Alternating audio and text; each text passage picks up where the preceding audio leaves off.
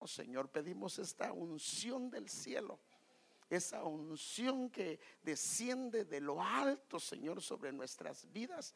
Y permítenos, Señor, permítenos exponer tu palabra con la gracia, la sabiduría, el discernimiento que viene de tu espíritu. También te suplicamos, Señor, que inscribas tu palabra en nuestros corazones, en nuestras mentes, y que, Señor, tu palabra transforme nuestras vidas de una manera especial. Y si alguien vino enfermo, Señor, y a través de tu palabra, Señor, que es poderosa, que hoy puedas sanar, Señor, libertar, Señor, romper cadenas, Señor, y dar gloria a tu nombre. En el nombre de Jesús te lo pedimos y damos gracias. Amén. Como sabe, el día miércoles, el día viernes he estado impartiendo un tema que se llama las murallas de salvación. Vimos que hay dos muros que tenía una ciudad, y una ciudad es comparada con un creyente o una persona. Y la última vez nos enfocamos específicamente en el tabernáculo, y no voy a hablar de eso, de las murallas, pero algo me llamó la atención y con respecto al tema que yo quiero trabajar hoy o quiero impartirles hoy. Y primero vimos que el hombre fue, la Biblia le llama dice, por ejemplo, dice Pablo, esta nuestra morada, y lo compara con un tabernáculo. O sea que el tabernáculo, el Señor lo compara, perdón, la morada del hombre la compara con un tabernáculo. Y un tabernáculo era así. Y un tabernáculo tenía tres partes: tenía el atrio, tenía el lugar santo y el lugar santísimo. Pero el hombre también tiene tres áreas: tiene un cuerpo, un área del cuerpo, tiene un área del alma y tiene un área del espíritu. El área del cuerpo lo comparamos como el atrio, el área del alma como el lugar santo y el área del espíritu como el lugar santísimo. Pero también expresa de insatisfacciones debido al conflicto que en el alma puede darse. Y si esta necesidad no logra saciarse, lo que va a hacer es que empuja al alma a buscar áreas como saciarse y satisfacerse de alguna manera. Por eso es que si nosotros, hermanos, fuimos creados para adorarlo a Él, así dice la Escritura. Pero si no lo adoramos, terminamos adorando otras cosas. Y este es un problema, porque si nosotros lo adoramos a Él debidamente como Él lo dice, entonces lo demás no va a ser una adoración, sino vamos a tener el balance para tener una buena relación con esas cosas. Hay un pasaje en la Biblia que me gusta y es especial porque habla de lo que es, hablando del área del alma, al área del espíritu y el área del cuerpo, cómo es de importante, porque se recuerda que hablamos de dos muros, que es el muro de la justicia y el muro de la verdad. Y a mí se me hace que el primero es el de la verdad y el segundo es el de la justicia. Y otro, porque eso lo vamos a estar tratando los miércoles y los viernes, y yo quiero enseñárselo. Miren, dice Salmo 56 en la versión Biblia Martín Nieto: tú quieres la verdad en el centro del alma. O sea que en el alma, que es la parte central, Él quiere la verdad. Y si está la verdad en el centro del corazón, ahora el alma la compara con el corazón, y si está la verdad en el corazón, entonces ella lo que va a hacer es enseñar sabiduría. Sabiduría es la manera correcta de conducirse, porque el principio de la sabiduría es el temor del Señor. Entonces esa alma va a estar bajo o resguardada bajo el temor del Señor. Y entonces los que se deciden el alma va a ser siempre de acuerdo a su temor, de acuerdo a su reverencia, de acuerdo a su santidad. Entonces el alma tiene que ser restaurada con la verdad de Dios. Y si se recuerda, les compartí hace unas semanas un tema que se llama Si me oyeras, Israel. Si me oyeras, Israel. Y en ese tema es el Salmo 81, 8 al 9 en la versión la Biblia del siglo de oro, dice: oye, pueblo mío, y te amonestaré. Si me oyeras, Israel. Hay dos cosas que van a pasar si le oímos al Señor, porque el escucharlo atentamente va directamente a la restauración del alma. Por eso es que el Señor dice que nos presentemos como un sacrificio vivo y que nosotros podemos ser renovados del modelo del mundo para que sea establecido un modelo celestial en nuestro corazón. Entonces dice que si le oímos al Señor, lo que va a pasar es que no habrá Dios ajeno en ti. Esto lo dice el Salmo 81.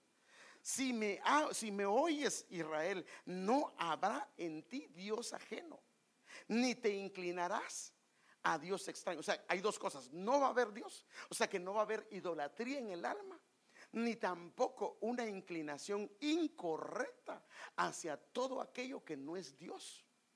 Y esto lo que va a hacer es que va a haber la gracia de Dios, porque una de las cosas que hace Dios, que a Dios no, aún en el pueblo del Señor hay un problema serio con la idolatría.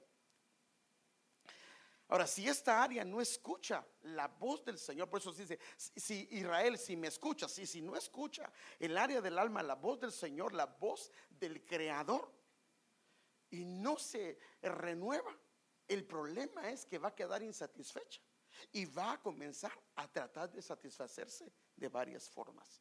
Y esto puede llevarla a llenarse de otros dioses extraños y ajenos, hermano. Y estoy hablando del alma, que pueden llevar a una persona a volverse, siendo un creyente, un idólatra. Porque, hermanos, la Biblia sí lo explica, que el Señor iba en el desierto, en el camino con ellos. Estaba la nube y estaba la columna, mas sin embargo el libro de Hechos dice que ellos, dentro de esa caminata, aunque el tabernáculo estaba en medio y la columna de fuego y la nube iban, dice que ellos llevaban el tabernáculo de Moloc. Así dice la escritura. O sea que ellos estaban adorando al Dios vivo, mas sin embargo en sus corazones había idolatría. En sus corazones querían volverse a Egipto. Y por eso es que nosotros vemos que el pueblo del Señor nació en Ur de los Caldeos. Ellos tuvieron tres etapas: la etapa de la salida de Ur de los Caldeos, la etapa en Egipto y las estadías, se puede decir, las estadías en Ur de los Caldeos, que era donde salió Abraham, porque de Abraham vienen todos los judíos. Y luego la estadía en Egipto y luego la estadía en lo que es Canaán. Ahora, el mismo Josué habla que en ellos, en estas tres áreas persistía. Fíjese pues, ahora, entonces aquí está el problema, que la idolatría no es solamente cuando dejamos Egipto, sino corremos el riesgo de que esté en el proceso de restauración, pero también en lo que Dios nos ha dado. Y tenemos que tener cuidado con eso, porque eso fue lo que le pasó al pueblo de Israel. Josué lo dice de esta manera.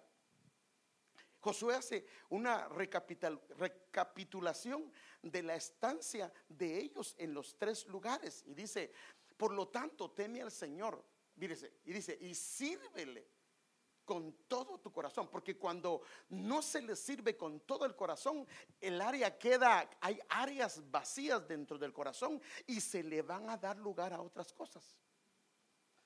Echa fuera para siempre los ídolos que tus antepasados adoraron cuando vivían del otro lado del río Éufrates. ¿Dónde es eso? Es el Ur de los Caldeos, es donde estaba viviendo Abraham.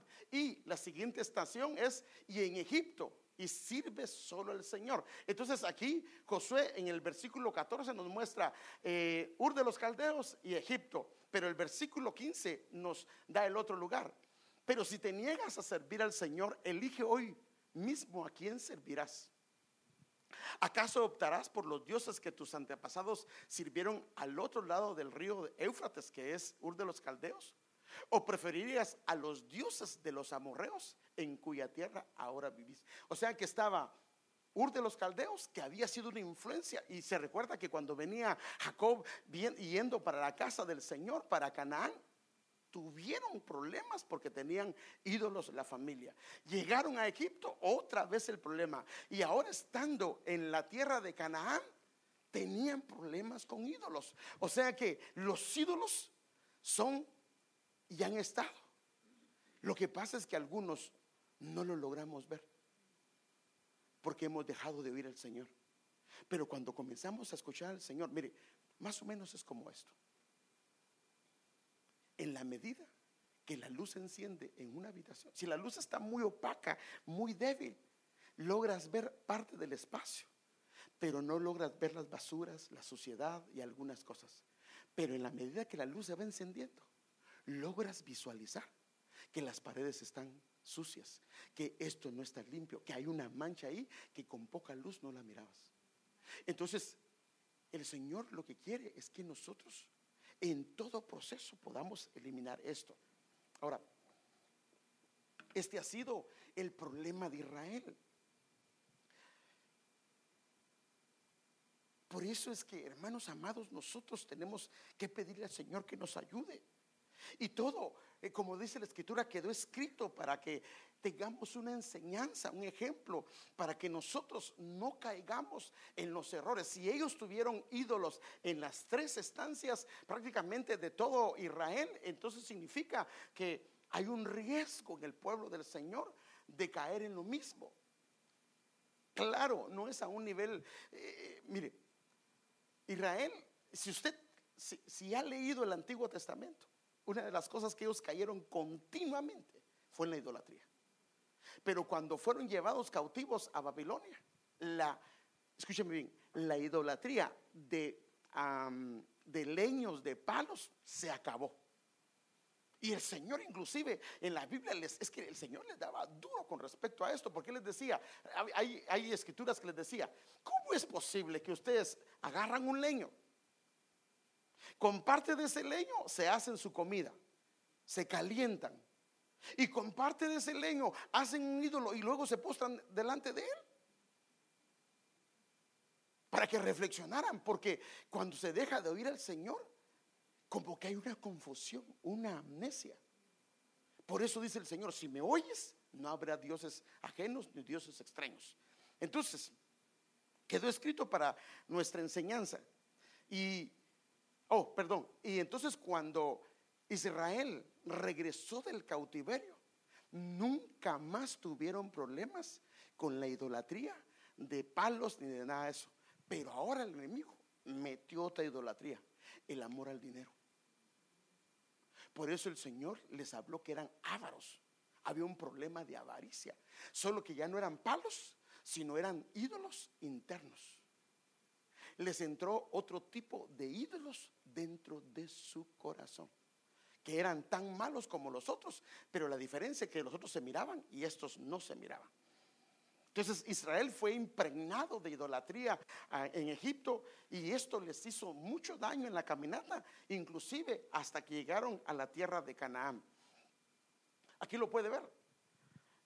Mire, déjenme enseñarle algunas cosas, hermano, que son impresionantes.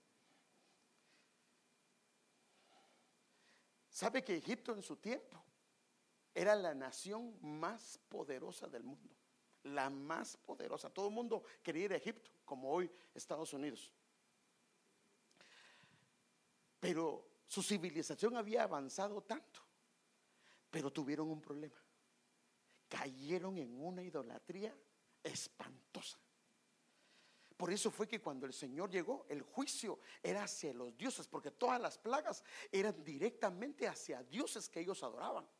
Ellos tenían un Dios que era el que gobernaba el Nilo, y el Señor les dice, van a ver que ahí no tienen nada, y por eso convierte el agua en sangre. Y entonces se tenían el Dios de la rana, todo eso tenía. Lo que Dios quiso hacer fue un juicio. En Éxodo 12:12 dice que el juicio era hacia los dioses de Egipto. Entonces la idolatría había llegado a extremos tan alarmantes que yo quiero enseñarle un comentario de una persona que es un comentarista que se llama el libro del Éxodo. El autor se llama Ernesto Trenchard, y déjenme ponérselo lo que dice este hombre con respecto, es un historiador. El egipcio medio, o sea, el egipcio promedio, en su vida común, tenía su ídolo casero al que levantaba por la mañana. O sea, que él se levantaba. O sea, a su ídolo lo acostaba también. Es que, ¿a dónde viaja? ¿A usted le parece eso chistoso? Pero para ellos era tan real. Es más, ellos no salían en la noche, sino llevaban un tipo de amuleto para el dios de la noche. O sea, que habían caído, hermano, en una idolatría. Entonces dice, el egipcio promedio en su vida común tenía su ídolo casero al que levantaba por la mañana. Lo lavaba, pero mire, hermano, la ignorancia y la oscuridad en el corazón, y era la más avanzada. Lo lavaba y alimentaba por medio de varias ofrendas, acostándole de noche, y así se consolaba. O sea que él en su casa tenía un protector. Pero ¿cómo iba a ser un protector si él tenía que lavarlo? Él tenía que alimentarlo. Pero eso no caía, no hacía sentido en la mente. Es que ese es el problema cuando el hombre deja de escuchar a Dios. Entonces los ídolos comienzan a hacer torpezas que no lo puede evitar.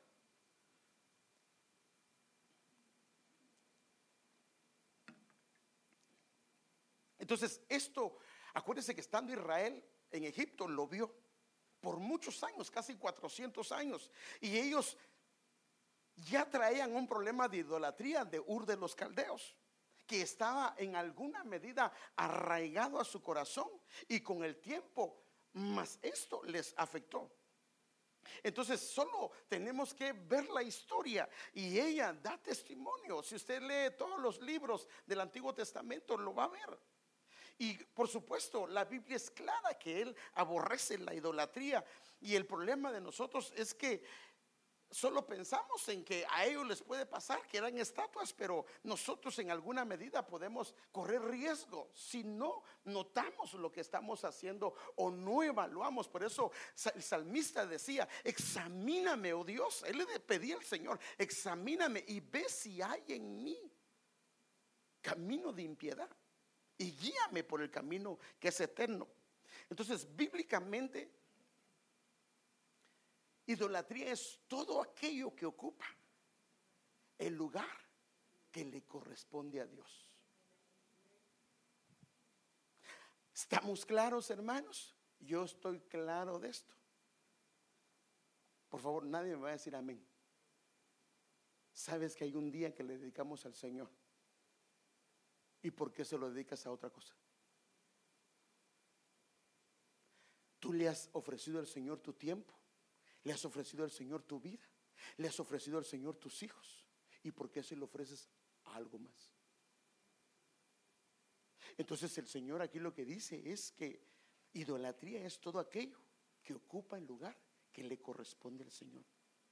Inclusive hay cosas legítimas, hay cosas buenas y agradables, pero ocupan un lugar y un orden de prioridad que no es el orden del Señor, o el que no debe de ocupar.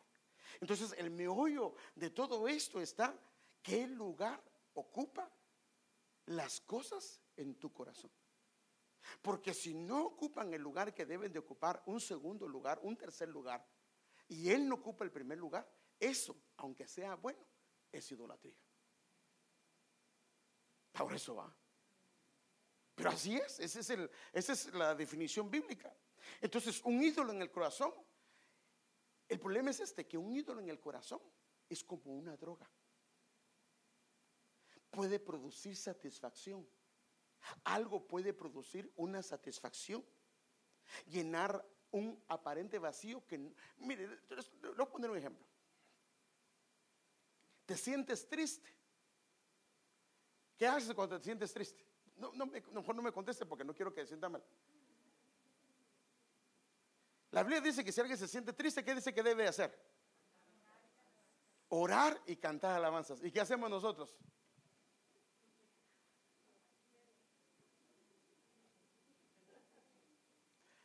Y claro, si ponemos ahí la de los Avengers, la última, y nos sentimos bien alegres, y qué buena está, hasta nos sentimos como el Iron Man, ¿verdad? Y casi queremos volar y todo tipo. Pero en la tarde estamos otra vez, porque es como una droga. Pero si nos hubiésemos puesto a orar como dice Él, de ahí nos levantamos renovados.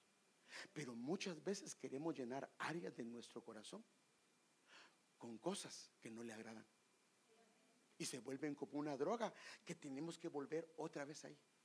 Pero esa droga, como por ejemplo alguien que agarra alcohol, dice, él tiene un carácter no muy alegre, y él dice, pero es que yo quiero, me gusta el alcohol, porque cuando tomo alcohol, entonces él es alegre, todo el mundo se siente bien a gusto. Pero ¿qué pasa? Se pasa el alcohol, viene la cruda y se siente la muerte. No, es que algunos de ustedes nunca tomaron, ¿verdad? No, perdón, hermanos. Algunos pues fueron tan santos que reprendieron cada vez que miraban algo así. Pero fíjese, pero eso, ¿qué hace la persona? Vuelve otra vez a ese hábito para sentir esa alegría. Pero lo que hace es que lo hace sentirse vacío. Eso es lo que produce una droga. Y cada vez, por eso es que una persona que se droga, cada vez necesita drogarse más, porque el vacío se va volviendo más grande. Y el resultado es una insatisfacción.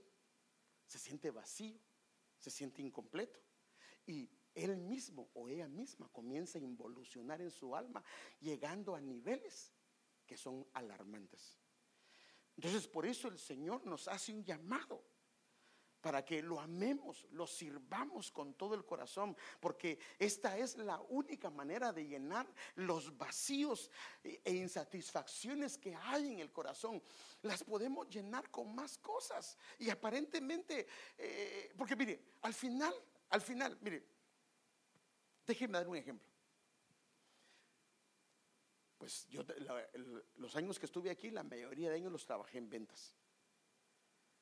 Y yo iba a las market y notaba algunas cosas. Los papás trabajando desde las 5 de la mañana. Es más, algunos desde las 4, porque para agarrar buenas ofertas se iban allá a la Olympic y la Central más o menos, a agarrar ofertas de productos para que saliera más barato y tuvieran un mejor margen de ganancia.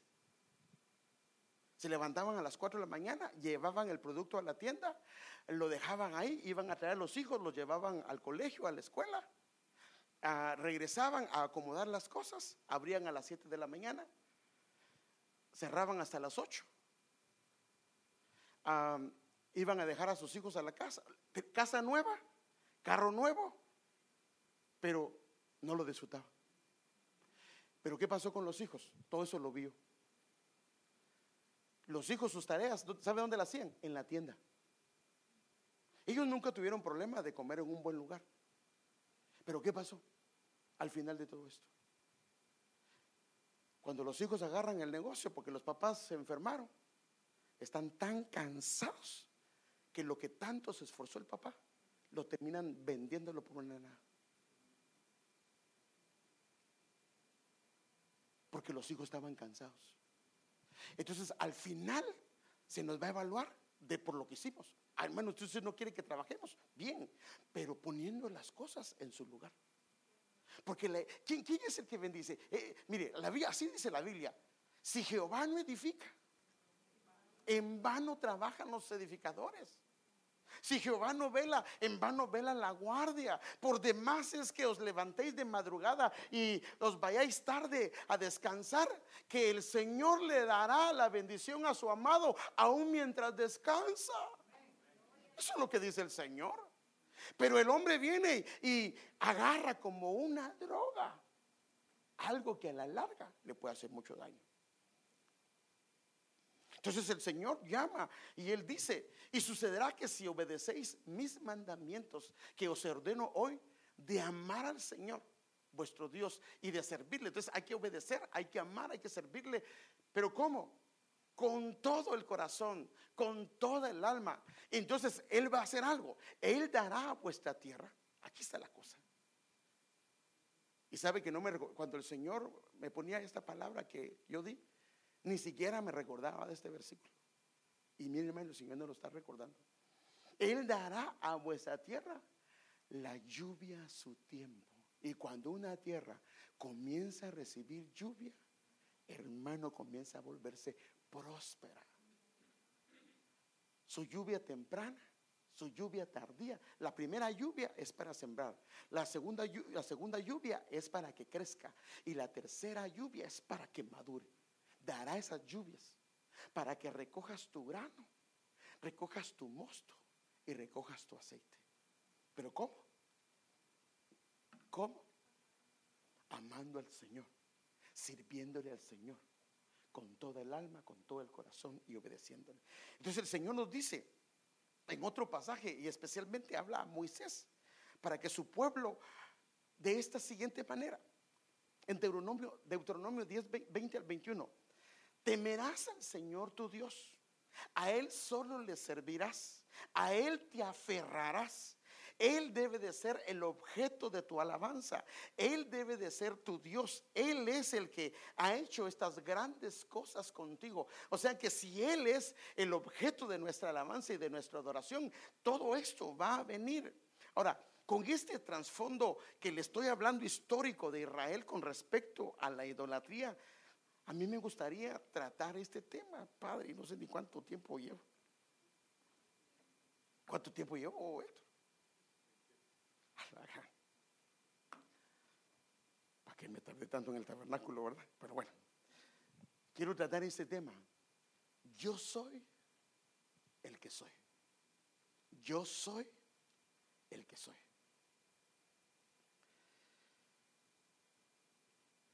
Estando Israel sumergido en una opresión y amargura e idolatría, Dios en su gran amor escucha el clamor de su pueblo y manda a su siervo Moisés a rescatar a su pueblo. Pero cuando Dios le está haciendo el llamado a él, como él estuvo acostumbrado a ver la idolatría de su pueblo, la idolatría de Israel, y tantos ídolos que inclusive tenían nombre. Porque como ya le dije, los egipcios tenían un ídolo para todo, para el día, para la noche, para la muerte, para cada ocasión, para los negocios y para todo. Entonces, en referencia a esto, él le hace al Señor una pregunta, la cual quedó registrada el día de su llamamiento. Pero Moisés dijo en Éxodo 3, 11 al 14, pero Moisés dijo a Dios: ¿quién soy yo para ir a Faraón y sacar a los hijos de Israel de Egipto? Y él dijo: ciertamente yo estaré contigo, y la señal para ti de que soy yo el que te ha enviado será esta: cuando hayas sacado al pueblo de Egipto, adoraréis a Dios en este monte. Y el versículo 13 y 14 dice: entonces dijo Moisés a Dios: he aquí, si voy a los hijos de Israel y les digo, el Dios de vuestros padres me ha enviado a vosotros, tal vez me digan, ¿cuál es su nombre? Como ellos estaban acostumbrados a que todo Dios tenía nombre. Acuérdense que habían pasado 400 años desde que ellos bajaron de Canaán a Egipto. Y él dice: si me preguntan cuál es tu nombre, ¿qué les voy a responder? Y esto es lo impresionante para mí, que él pudo, hermano, él tiene tantos nombres y le pudo dar alguno de ellos.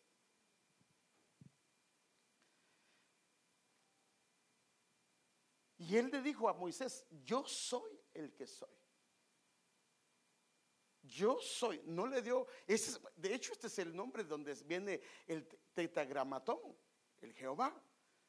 Es la raíz. Yo soy el que soy. Y añadió: así dirás a los hijos de Israel: yo soy. Me ha enviado a vosotros. Ahora, ¿por qué hizo él esto? El nombre encierra la naturaleza. El nombre encierra el carácter. Mire, por ejemplo, yo no sé cómo era en su pueblo, pero en mi pueblo así era. Como no llegábamos al final de la semana con la comida, nos mandaban a la tienda: ve a traer una libra de arroz. ¿De parte de quién? Del nombre de fulano de tal. Y si el papá no era buena paga, ¿qué cree que hacían? No, no, no, no, no, no, no, que venga a pagarlo lo de hace un año. Porque así era como uno hacía. O por ejemplo, cuando usted viene y le dice, fíjate que tal persona te anda buscando porque quiere ver si le prestas un dinero. Y usted sabe que tiene una fama que no paga. A ese lo comienza a reprender, ni bien lo mira. Tal vez no verbalmente, pero en su mente lo comienza a reprender. Yo reprendo todo espíritu de devorador. Así es, hermano, así es. Porque el nombre, por eso es que si usted le habla de alguna persona, dicen, oh no, ese hermano es un siervo de Dios, esa hermana es una sierva del Señor. No, esa familia es una familia consagrada. Y no, fíjate que ellos quieren hablarte. No, y hasta uno los busca, hermano. Pero si hubo y conoce el nombre, por eso es que dice la Biblia que el nombre al Señor le habla que su nombre es como un ungüento derramado. Entonces la respuesta de Dios es que Él es el que soy. Le pudo haber dado el nombre del Shaddai, que era conocido para los israelitas, pero no se lo dio, porque Él mismo lo dice en Éxodo, que Él se había dado a conocer como el Shaddai, pero ahora sí va a dar a ellos a conocer como el yo soy. Entonces la palabra yo soy es la palabra de donde viene el tetragramatón, que es el que nosotros usamos, que se le llama así porque es las 4 letras del nombre de Jehová, solo que nosotros lo conocemos con vocales como Jehová. Y entonces la escritura revela muchos nombres de Él, pero Él no le da ninguno de esos nombres, sino que en esta ocasión solamente les dice, diles que yo soy el que soy. Ahora, esta expresión, yo soy el que soy, nos habla de un Dios absoluto, y a esto es lo que yo quiero llevarlo, hermano amado. Nos habla de un Dios que no se puede comparar a ningún otro Dios, y en Éxodo 3:15 el Señor lo remarca de esta manera, hermanos, y yo quiero leerlo. Dice Éxodo 3:15, dijo además Dios a Moisés, así dirás a los hijos de Israel, el Señor, el Dios de vuestros padres, el Dios de Abraham, el Dios de Isaac, el Dios de Jacob, me ha enviado a vosotros. Este es mi nombre, el nombre yo soy el que soy. Este es mi nombre para siempre, y con él se hará memoria de mí de generación en generación. Ahora, ¿qué quiso decir el Señor a Moisés y en este caso a su pueblo al decirle yo soy el que soy? Este nombre, hermanos, ¿qué es lo que significa? Yo soy el que soy. Y esto lo dicen los diferentes comentaristas. Yo soy el que soy. Yo seré el que seré. Yo soy el que existe por derecho propio. No tienen que levantarlo ni despertarlo ni darle de comer. Yo soy el eterno. Yo soy el Dios siempre presente. Lo que le está diciendo es, yo soy un Dios personal. Porque Él tiene una relación individual con cada uno de nosotros. El pueblo tenía relación con un Dios en alguna medida, de una manera, una sola vía. Pero Dios tiene una relación con una nación, pero también individualmente con cada uno de nosotros. Puede estar, hermano, es que ese es el Dios que tenemos. Puede estar con una persona que está enterrando a alguien, ¿sí o no? Y estar de luto y estar, por decir así, consolándolo. Y a la vez está con alguien que se está casando. Ese es el Dios que nosotros tenemos. Entonces Él es un Dios personal. Pero fíjese que una de las profecías decía, y esto es lo que yo aquí lo quiero llevar, hermano, que Él debe de llenarnos todo, hermano. Él debe de llenar todo nuestro ser. Si no lo llena, algo más lo va a llenar. Si Él no llena, Él no satisface tu corazón, si Él no te completa, si tú no logras satisfacerte en Él, en otro lado vas a buscar. Y la profecía decía que nosotros debemos de buscar en Él, ser satisfechos, ser llenos, hermanos. Y esto es lo que yo quiero llevarlo con este yo soy el que soy. Porque un ídolo no responde. Sí puede satisfacer para algunas necesidades, pero no habla, no puede ayudar, no puede consolar, no puede satisfacer o en alguna medida, pero siempre va a quedar un vacío dentro del corazón. Y yo quisiera hablar no de todas las veces que aparece la palabra yo soy, pero sí me gustaría enfocarme en algunas palabras del gran yo soy. cómo la Biblia lo relaciona, porque lo que el Señor quiere recalcarnos es que Él puede llenarnos en todas las áreas de nuestra vida. El problema es que si no lo buscamos, esa necesidad en el alma está, la vamos a buscar en otro lado. El problema es que el fruto, mire, déjeme darle un ejemplo. Si en casa la esposa, el esposo no lo está atendiendo, conversando, hablando, de repente se puede meter en Facebook, de repente se puede meter en una red social, de repente puede terminar teniendo conversaciones de alguien que le ponga atención y lo escuche o la escuche.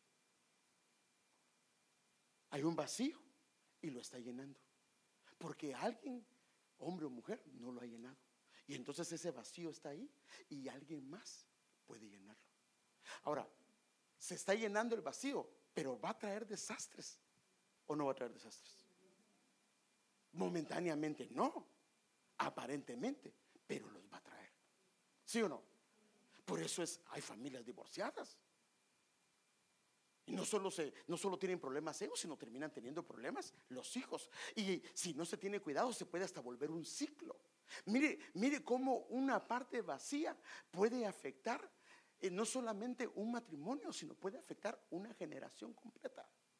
Por eso es que nosotros tenemos que llenarnos de Él, porque Él es la parte que completa correctamente. Pero si no lo llenamos, algo más vamos a buscar. Denle un aplauso al Señor.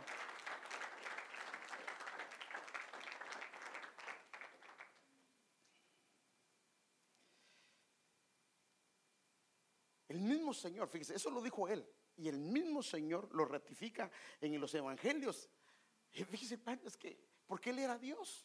Él dice: yo soy el agua viva, yo soy el pan que descendió del cielo, yo soy la luz del mundo, yo soy la vida, yo soy la resurrección y la muerte, yo soy el alfa y la omega, yo soy el principio y el fin. O sea que Dios puede completar cualquier vacío dentro de tu corazón, llenarlo, llenar tus sentimientos, hermano. El problema es que hay que acercarnos. ¿Cómo puedes conocer a una persona si no te acercas? ¿Cómo puedes llegar a conocer a una persona que te interesa conocer si no te acercas? No, pero es que Él sabe que yo quiero. No, tienes que acercarte, ¿sí o no? ¿Quieres la amistad de alguien? Tienes que acercarte. Pero con Dios tiene. Por eso, fíjese, no se le olvide que cuando nosotros no conocíamos a Dios, así dice la Escritura, dice que Él nos buscó, nos encontró y nos cerró el paso hasta que lo conociéramos. Pero media vez lo conocemos. Ahora Él dice: acercaos a mí y yo me acercaré a vosotros. O sea que nosotros tenemos que tener una iniciativa de acercarnos a Él. Y en la medida que nos acerquemos a Él, Él se va a acercar. En la medida que nos acerquemos a Él, los cambios van a venir en nuestro corazón. Porque un hombre, una mujer, es imposible que tenga una relación con el Dios del cielo y no pueda cambiar. Algo va a pasar en su corazón, cosas van a pasar en su corazón. Entonces el Señor nos manda, y hoy nos decía que nos volvamos a Él, que nos volvamos a Él, hermano. Pero ¿cuántas veces el Señor nos ha dicho que nos volvamos a Él y salimos y seguimos la misma rutina que hemos tenido siempre? Pero si entendemos la voz del Señor, llegamos y hablamos con esposa, o si es joven, se determina que mañana él empieza un cambio en su manera de vivir. Y Señor, yo no me voy a ir si no busco tu nombre, yo no me voy a ir si no leo tu palabra, yo no voy a hacer nada hasta que no empiece contigo. Eso es escuchar la voz del Señor. Porque si, hermano, el mensaje estuvo bonito, me encantó, pero si no ponemos en práctica, de nada sirve. Entonces, hermanos, el Señor quiere que hagamos cambios, pero debemos de acercarnos a Él. Él puede completar todo lo que está vacío. Con Él no viene un vacío interminable como una droga. ¿Sabe que, hermanos, hasta la televisión puede ser una droga? ¿Sí sabía eso? ¿Un teléfono puede ser una droga o no? Mire, Es alarmante los estudios que se han hecho hoy de cuánto pasa una persona en las redes sociales. Y cuando yo le estoy diciendo, hermano, mira, sería bueno que tomaras tiempo, es que no tengo tiempo, pastor. Porque yo, como quisiera en ese momento tener lo que tenía Jesús, va, que conocía lo que había en el hombre. Papadito, pero mira, sí, porque uno como no sabe, pues ese cabal se lo agarra, ¿verdad? Pero no tengo tiempo, apenas me queda tiempo para darle un chito a mi esposa. Y la esposa se le queda viendo. Un chito es un besito. Un besito. Perdón, hermano, perdón, es que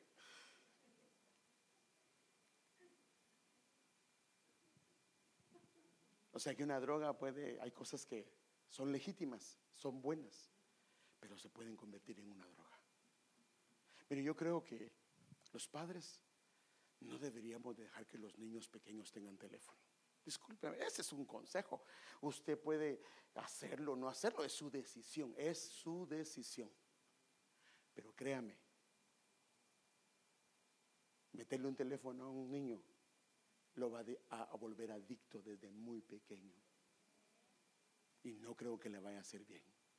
Más bien corre el riesgo de un día oprimir en un lugar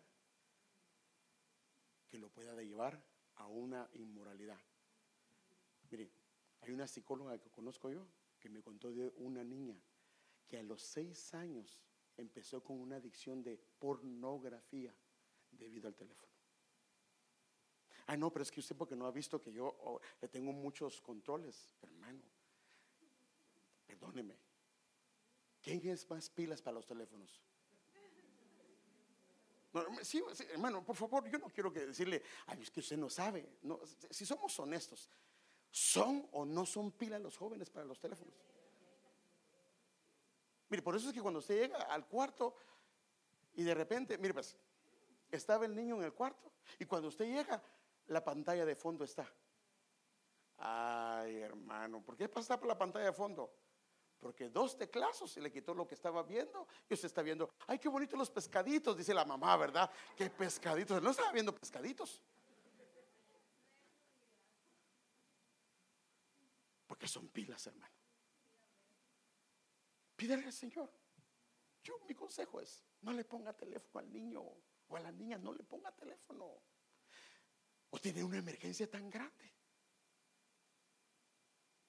Bueno, tal vez hay casos que sí, pero yo creo que es mi consejo. Pero cada quien decide si lo hace o no. Tal vez algunos jóvenes ya me están viendo mal, ¿verdad? Ay, Padre Santo. Y el próximo viernes me toca dar la enseñanza de los jóvenes. No. Solo es un consejo, hermanos. Yo creo que deberíamos de no prohibir, pero sí limitar algunas cosas por el bien de ellos, Mire, yo se lo he dicho, pero ese es un consejo también, que es mejor tener una sola tele y no varias. Ese es mi consejo, porque por lo menos en la sala pasa papá, pasa mamá y ve lo que estamos viendo. Pero ¿qué en el cuarto? La carne es carne. Y de repente puede estar viendo cosas que no son agradables. Ay, hermano, usted está retrógrado. Ya, usted está pasado de moda. No, solo le digo las cosas que hemos visto. Nosotros aconsejamos gente, hermano. Entonces, yo quiero entrar a esta parte. Yo soy el que soy. Padre, si quiere entrar.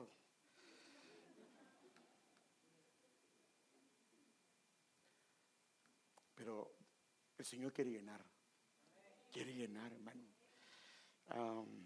Solo le voy a dar 2 o 3 pasajes porque la verdad ya no me queda tiempo y tal vez lo tratamos el otro domingo. En Génesis 15:6 dice: yo soy el que te saqué de Ur de los Caldeos. Él está diciendo: yo soy el que te saqué de la idolatría. No vuelvas. No a ídolos físicos, sino a ídolos que puedan surgir en tu corazón.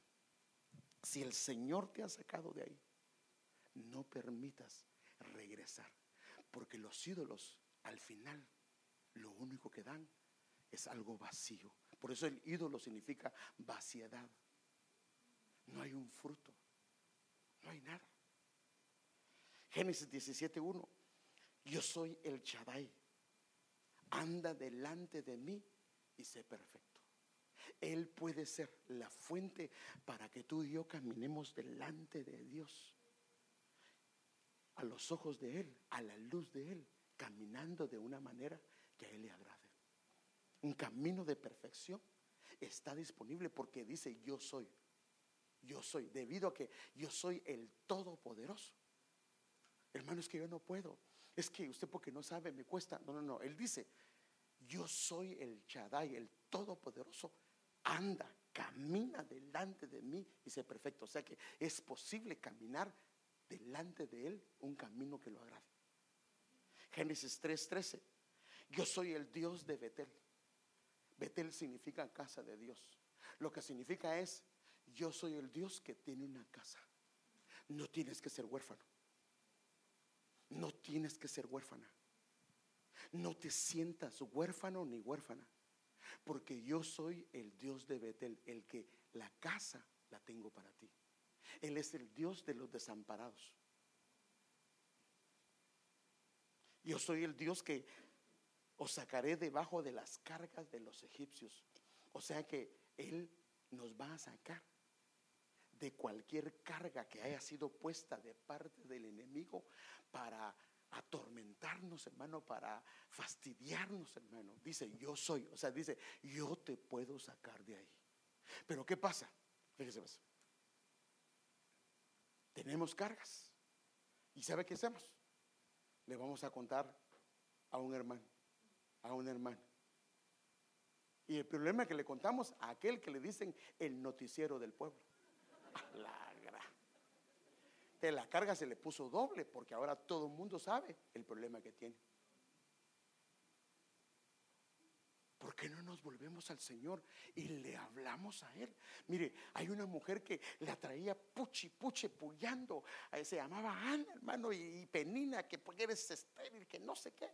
Y ella lo que hizo fue, un día se cansó porque esa mujer la atormentaba, se fue a tirar al piso, a la casa del Señor. Derramó su alma diciéndole lo que estaba pasando con respecto a ella. La Biblia dice que se levantó de ahí, nunca más estuvo triste. Y Dios le agradó tanto que derramó su alma, le quitó la carga, que la Biblia dice que al próximo año ella tenía un hijo al nivel de Samuel. Yo soy el Señor que os santifico. ¿Es posible santificarse? Dice Éxodo 3:13, yo soy el Señor que os santifico. Él nos puede santificar, significa nos puede apartar para Él. ¿Quieres ser apartado para Él? Es poderoso Dios para hacerlo contigo. Pero tú tienes que decirle, Señor, por favor hazlo conmigo, quiero apartarme para ti. Números 18:20, yo soy tu porción, yo soy tu heredad. Estás peleando. Mire, ayer hablábamos con el hermano Martín, hoy también con Omar, porque vimos unas motos que le gustaron a Omar. Y le digo a Omar, mira, mijo, yo te voy a decir solo un versículo que dice la Biblia: deleítate en el Señor.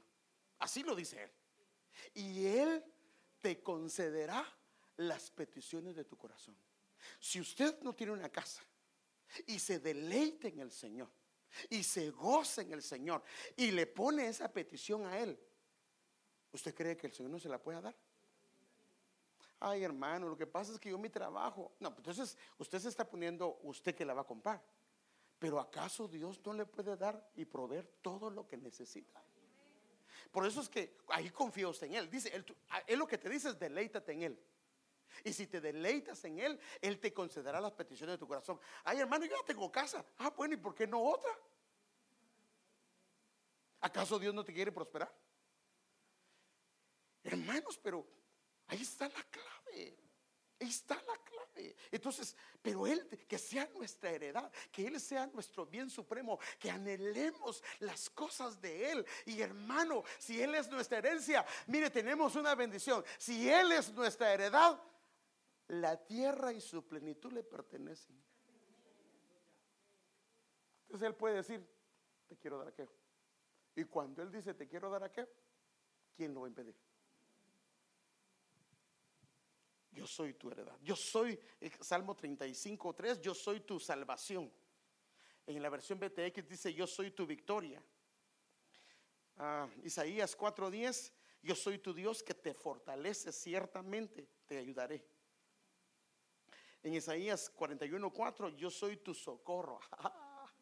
Hermano, es que Él es todo. Él es todo, hermano. Él es todo, por favor. No necesitamos nada. Mire, hermano, nada más lo necesitamos a Él. A Él es el que necesitamos, nada más, hermano. Denle un buen aplauso al Señor. Yo creo que ese canto estábamos cantando al final, ¿verdad? El canto que cantamos en las ofrendas, ¿cuál era? Que nos dé más memoria también el Señor. Aleluya. Isaías 43:25, míramelo, porque yo creo que lo estábamos cantando en las ofrendas. Yo soy el que borro tus rebeliones, tus transgresiones, y no recordaré más tus pecados. Isaías, ya no puedo meditar en eso porque es Isaías 44:6. Yo soy el primero y el último. O sea que Él puede arreglar el desorden que tenemos de no darle la prioridad a Él, y Él nos puede ordenar. Porque, hermano, cuando Dios decide bendecirnos, nada se va a oponer. Dios puede hacerlo. Dice, yo soy el primero y el último. Isaías 48:17. Yo soy el Señor tu Dios que te enseña para tu beneficio, que te conduce por el camino que debes de hacer. Isaías 51:12. Yo soy vuestro consolador. Ay, hermanos, Isaías 52:6. Yo soy el que dice, heme aquí, clama a mí, yo te responderé. Él dice, yo soy el que te dice, heme aquí. O sea, en otras palabras, aquí estoy. Jeremías 3:14. Yo soy vuestro dueño. Hermano, mire, este es tremendo. Nosotros, decía el salmista, somos ovejas de tu prado. El enemigo no puede venir a querer hacer y deshacer, porque yo le pertenezco a Él y Él me pertenece a mí, porque Él dice, yo soy vuestra heredad. Entonces, hermanos amados, tú le puedes decir, Señor, mi casa, mis hijos, lo que tengo te pertenece. Tú eres mi dueño, Señor. Amén. Otro, Jeremías 9:24. Yo soy el que hago misericordia, derecho y justicia. Jeremías 3:19. Yo soy un padre para Israel. Jeremías 32:26. Yo soy el Dios de toda carne. Y dice, ¿habrá algo imposible para mí? Dios es el Dios de los imposibles. Aleluya. Jeremías 37:13. Yo soy el Señor que yo soy el Señor cuando abra vuestros sepulcros. O sea que si hay muerte en nosotros, Él es el Señor que nos puede levantar de los sepulcros. ¿Qué ves?, le dijo el Señor a su siervo.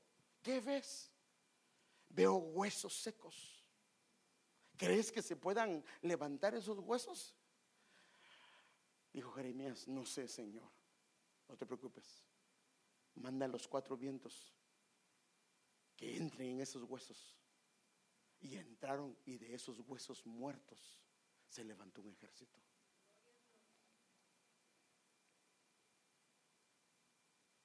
Y esto, termino con esto.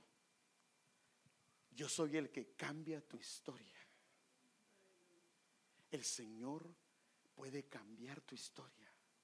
No importa cuán mala haya sido, cuán endeble haya sido, cuán poca haya sido, cuán inconstante haya sido.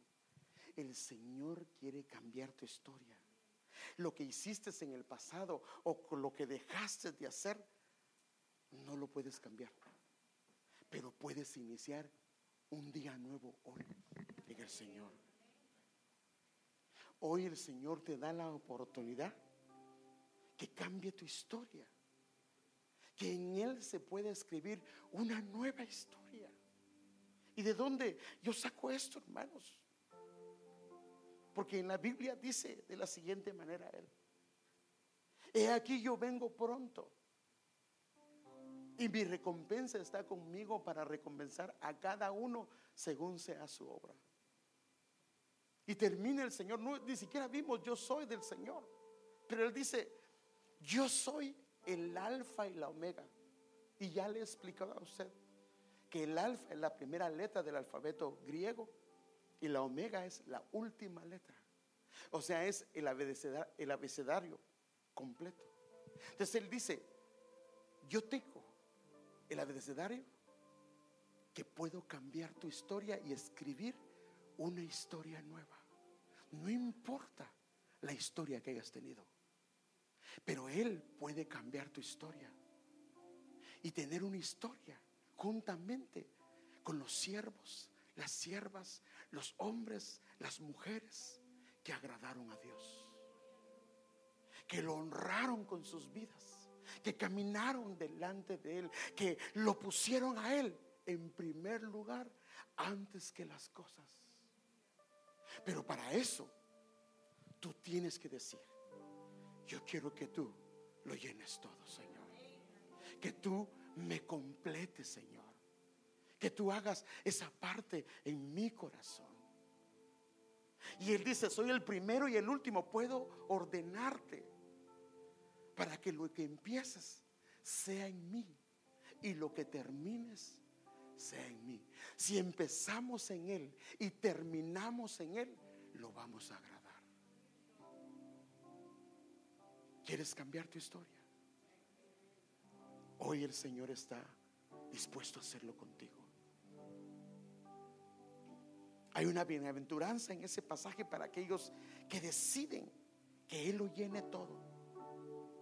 Bienaventurados, porque es el mismo pasaje que estamos leyendo. Bienaventurados los que lavan sus vestiduras para tener derecho al árbol de la vida y para entrar por las puertas de la ciudad. Aquel que el Señor es su historia y que le cambia la historia y que es el primero y el último, lo que está haciendo es lavando sus ropas para acceder al árbol. Pero hay otros que decidieron no. Y el versículo que sigue, alguien me lo puede leer, es un poco fuerte, pero yo quiero que lo lean, por favor. El versículo de Apocalipsis 22:12. Pero leamos el 14 y leamos el 15, por favor, si lo tienen ahí.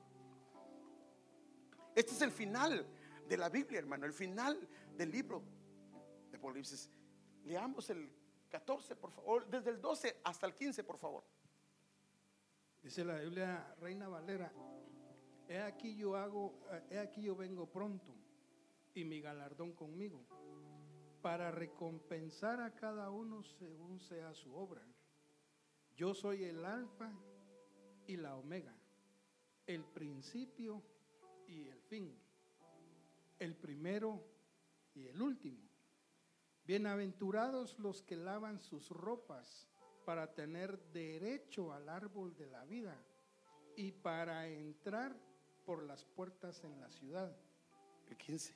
Mas los perros estarán fuera, y los hechiceros, los fornicarios, los homicidas, los idólatras y todo aquel que ama y hace mentira. Hay dos caminos. Dejamos que el Señor cambie nuestra historia y que Él sea nuestra prioridad, y eso va a traer un cambio de vestiduras y un acceso al árbol de la vida, donde somos completos y satisfechos. O la gente que decidió no agarrar este camino y termina afuera. Sí, hijos de Dios, pero afuera, porque no van a entrar a la ciudad del Señor. Y no es eso lo que Dios quiere para ti. Dios quiere que estés con Él, que seas parte de su casa. En Él estamos completos. Póngase de pie. En Él estamos completos y le podemos decir al Señor: yo, Señor, quiero estar completo en ti. Yo quiero que tú me satisfagas, que tú llenes todo vacío de mi corazón. Señor, yo quiero llenarme de ti. Pablo decía: estáis completos en Él. Estáis completos en Él. Y un hombre que amaba al Señor decía: el Señor es mi pastor, nada me falta. No tengo que buscar por otro lado, porque nada me falta. Él es el que quiere completar, llenar, satisfacer. Y si das lugar al Señor para que lo haga en tu corazón, vas a comenzar a ver tu vida con Él de una manera diferente. Eres hijo, eres hija, fuiste llamado para grandes cosas en Él, porque te quiere bendecir, pero quiere que tomes el camino correcto. Y el camino es que Él lo llene todo, y lo quiere llenar. Pero tú tienes que decirle al Señor hoy: Señor, por favor, perdónanos. Perdónanos, Señor, por favor, por los ídolos de nuestro corazón. Perdónanos, Señor, por los ídolos de nuestro corazón. Hoy renunciamos a ellos. Pedimos que la idolatría sea desarraigada de nuestro corazón. No queremos que haya nada que se interponga entre tú y nosotros. Reconocemos, Señor, que hay cosas que ocupan un lugar que no deben de ocupar. Son legítimas, son buenas, pero no te agradan.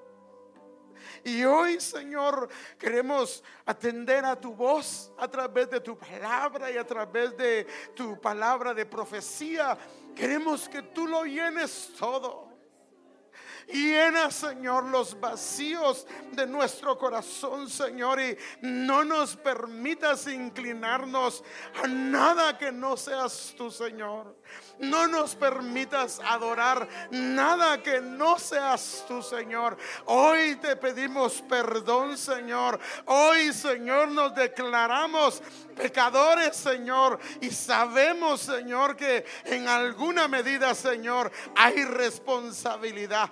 Pero hoy queremos decirte que tú eres nuestro pastor, tú eres nuestro dueño, tú eres nuestro consolador, tú eres, Señor, nuestra luz, tú eres el que lo llena todo. Y queremos estar satisfechos en ti, queremos satisfacernos en ti, queremos estar completos en ti. Perdónanos por poner nuestra mirada en donde no debemos ponerla.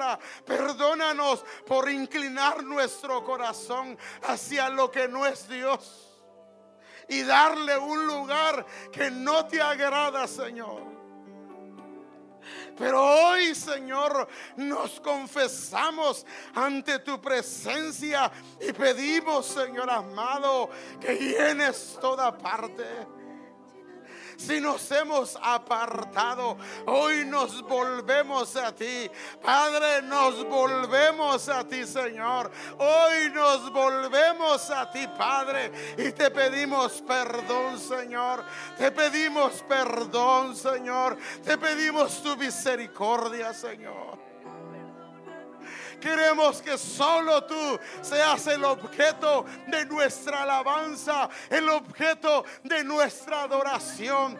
Padre, aquí están nuestras vidas. Llénalas, Señor. Llénalas, Señor, de ti, por favor. Cambia nuestra manera de mirar las cosas. Permítenos aborrecer lo que tú aborreces, Señor. Y permítenos amar aquello que tú amas, Señor. Y permítenos entender no solamente con nuestra mente, sino con nuestro corazón, Señor, el lugar que tú debes de ocupar. Perdónanos por tener una historia desagradable delante de ti. Pero hoy queremos que cambies la historia de nuestras vidas, que las páginas que se escriban en los anales de nuestra vida sean en ti, Señor. Queremos vivir para ti, Señor.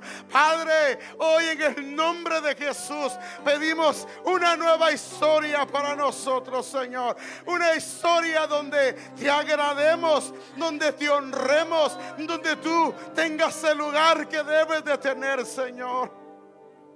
Siéntate en tu trono que es nuestro corazón. Por favor. Eres mi respira, llenas todo en mí, el más importante, Jesús, eres radiante y tu presencia me levanta una vez más y eres mi Díselo. respira. Que el soplo del Señor venga sobre nosotros. Llenas todo en mí, el más importante, Jesús, eres radiante y tu presencia me levanta una vez más. Tú eres todo para mí. Díselo. Que el Señor escuche tu voz. Que el Señor escuche tu voz. Que se lo puedas decir a Él. Todo para mí. Señor, tú Díselo. eres todo. Hoy díselo. Que tu alma se lo diga. Que tu espíritu se lo diga. Nada importa más que tu presencia, oh Dios. Tú eres Díselo. todo para mí. Tú eres todo para mí. Señor, tú eres todo para mí. Nada importa más que tu presencia, oh Dios. Si alguien quiere pasar y se quiere reconciliar con el Señor y quieres decirle: Señor, yo quiero reconciliarme hoy, yo quiero empezar una nueva etapa, quiero empezar en ti una nueva etapa, y quieres reconciliarte, si quieres pasar o quieres levantar tus manos, hoy díselo al Señor, porque el Señor te está escuchando hoy. Y aquel hombre dijo: yo no sé qué van a hacer ustedes, pero yo y mi casa le vamos a servir al Señor. Y hoy tú le puedes decir al Señor: yo te quiero servir, Señor. Yo quiero caminar delante de ti, Señor. Así es que si yo te animo hoy, sé valiente. Sé valiente, y si quieres pasar y decirle al Señor: yo quiero empezar una nueva etapa, Señor, ven hoy al altar del Señor, al lugar del Señor, y dile: quiero empezar una nueva historia. Perdóname por haber abandonado tus caminos, pero hoy, Señor, yo quiero empezar. Porque el Señor te está llamando. Hoy el Señor te está llamando. Y si oyes hoy su voz, no endurezcas tu corazón, porque el Señor está llamando a tu corazón.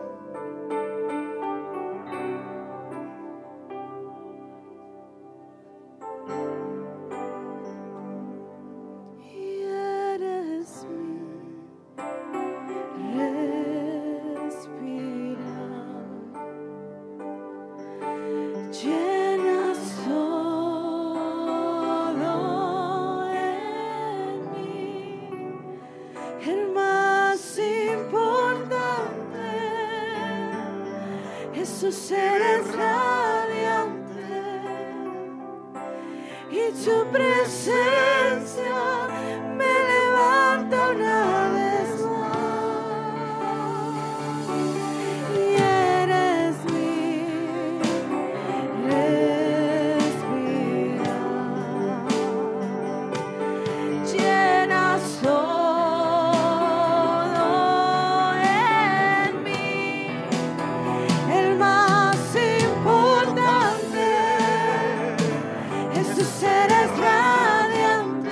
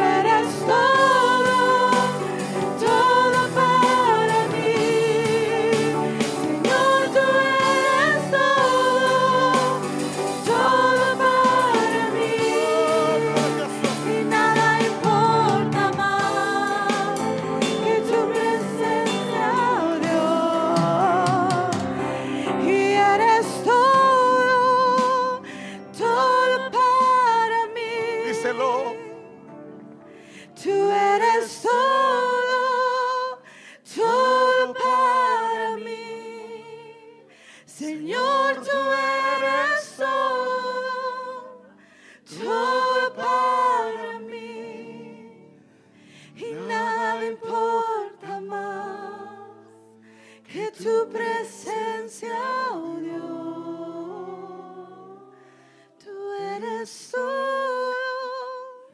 todo para mí. Tú eres todo para mí. Señor, tú eres díselo a Él. todo para Dile a tu alma que se lo diga. y nada importa más que tu presencia, oh Dios. Eres todo para mí. tú eres todo para mí. Señor, tú eres todo para mí. y nada importa más que tu presencia, oh Dios. Tú eres todo para mí. Señor. Tú eres todo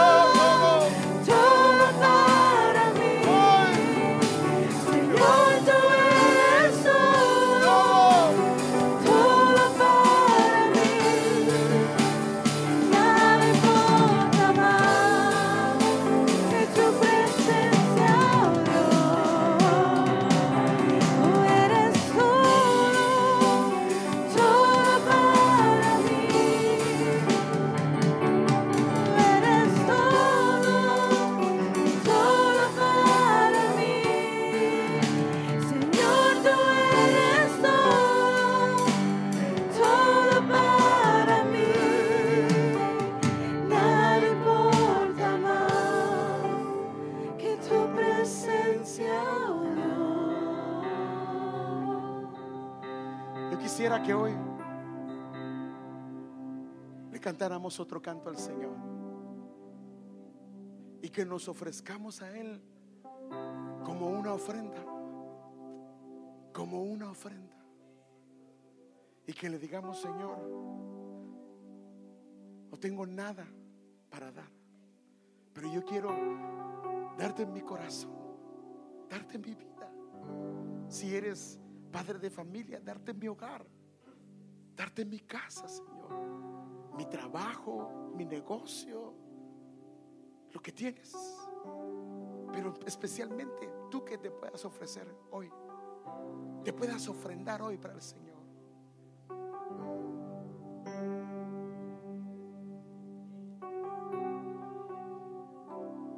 Aquí estamos, Señor. Aquí estamos, Señor.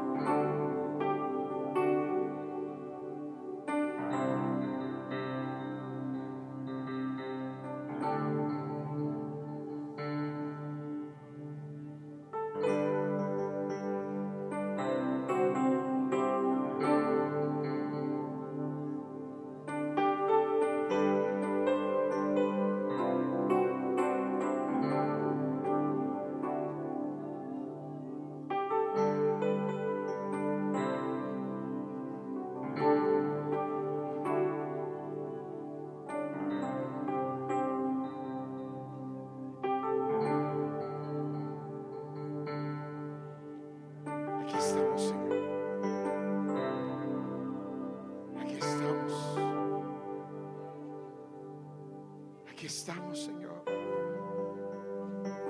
Nos ofrecemos delante de ti. Nos ofrecemos hoy como una ofrenda delante de tu presencia.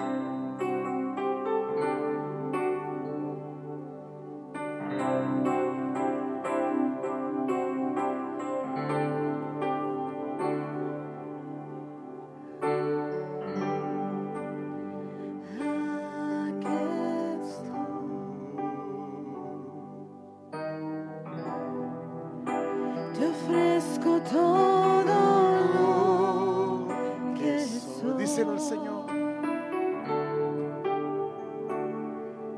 Aquí estoy.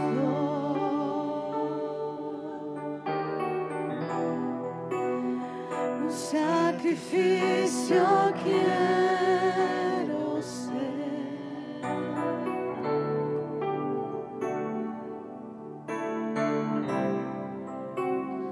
Toma mi ser,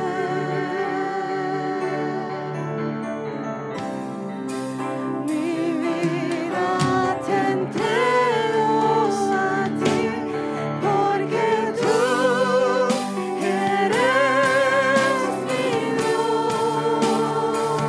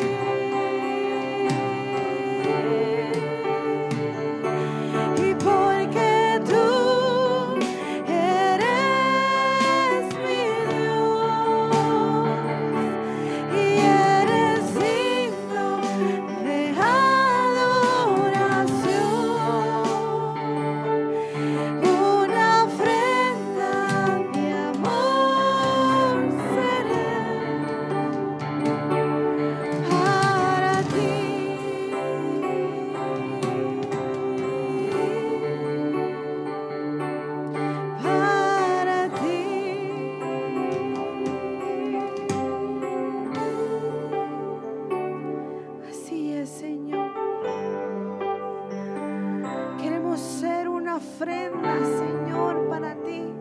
Y hoy nos hemos ofrecido, Señor Jesús, como una ofrenda, volviéndonos una vez más a tu camino, volviéndonos una vez más a tus brazos, Señor.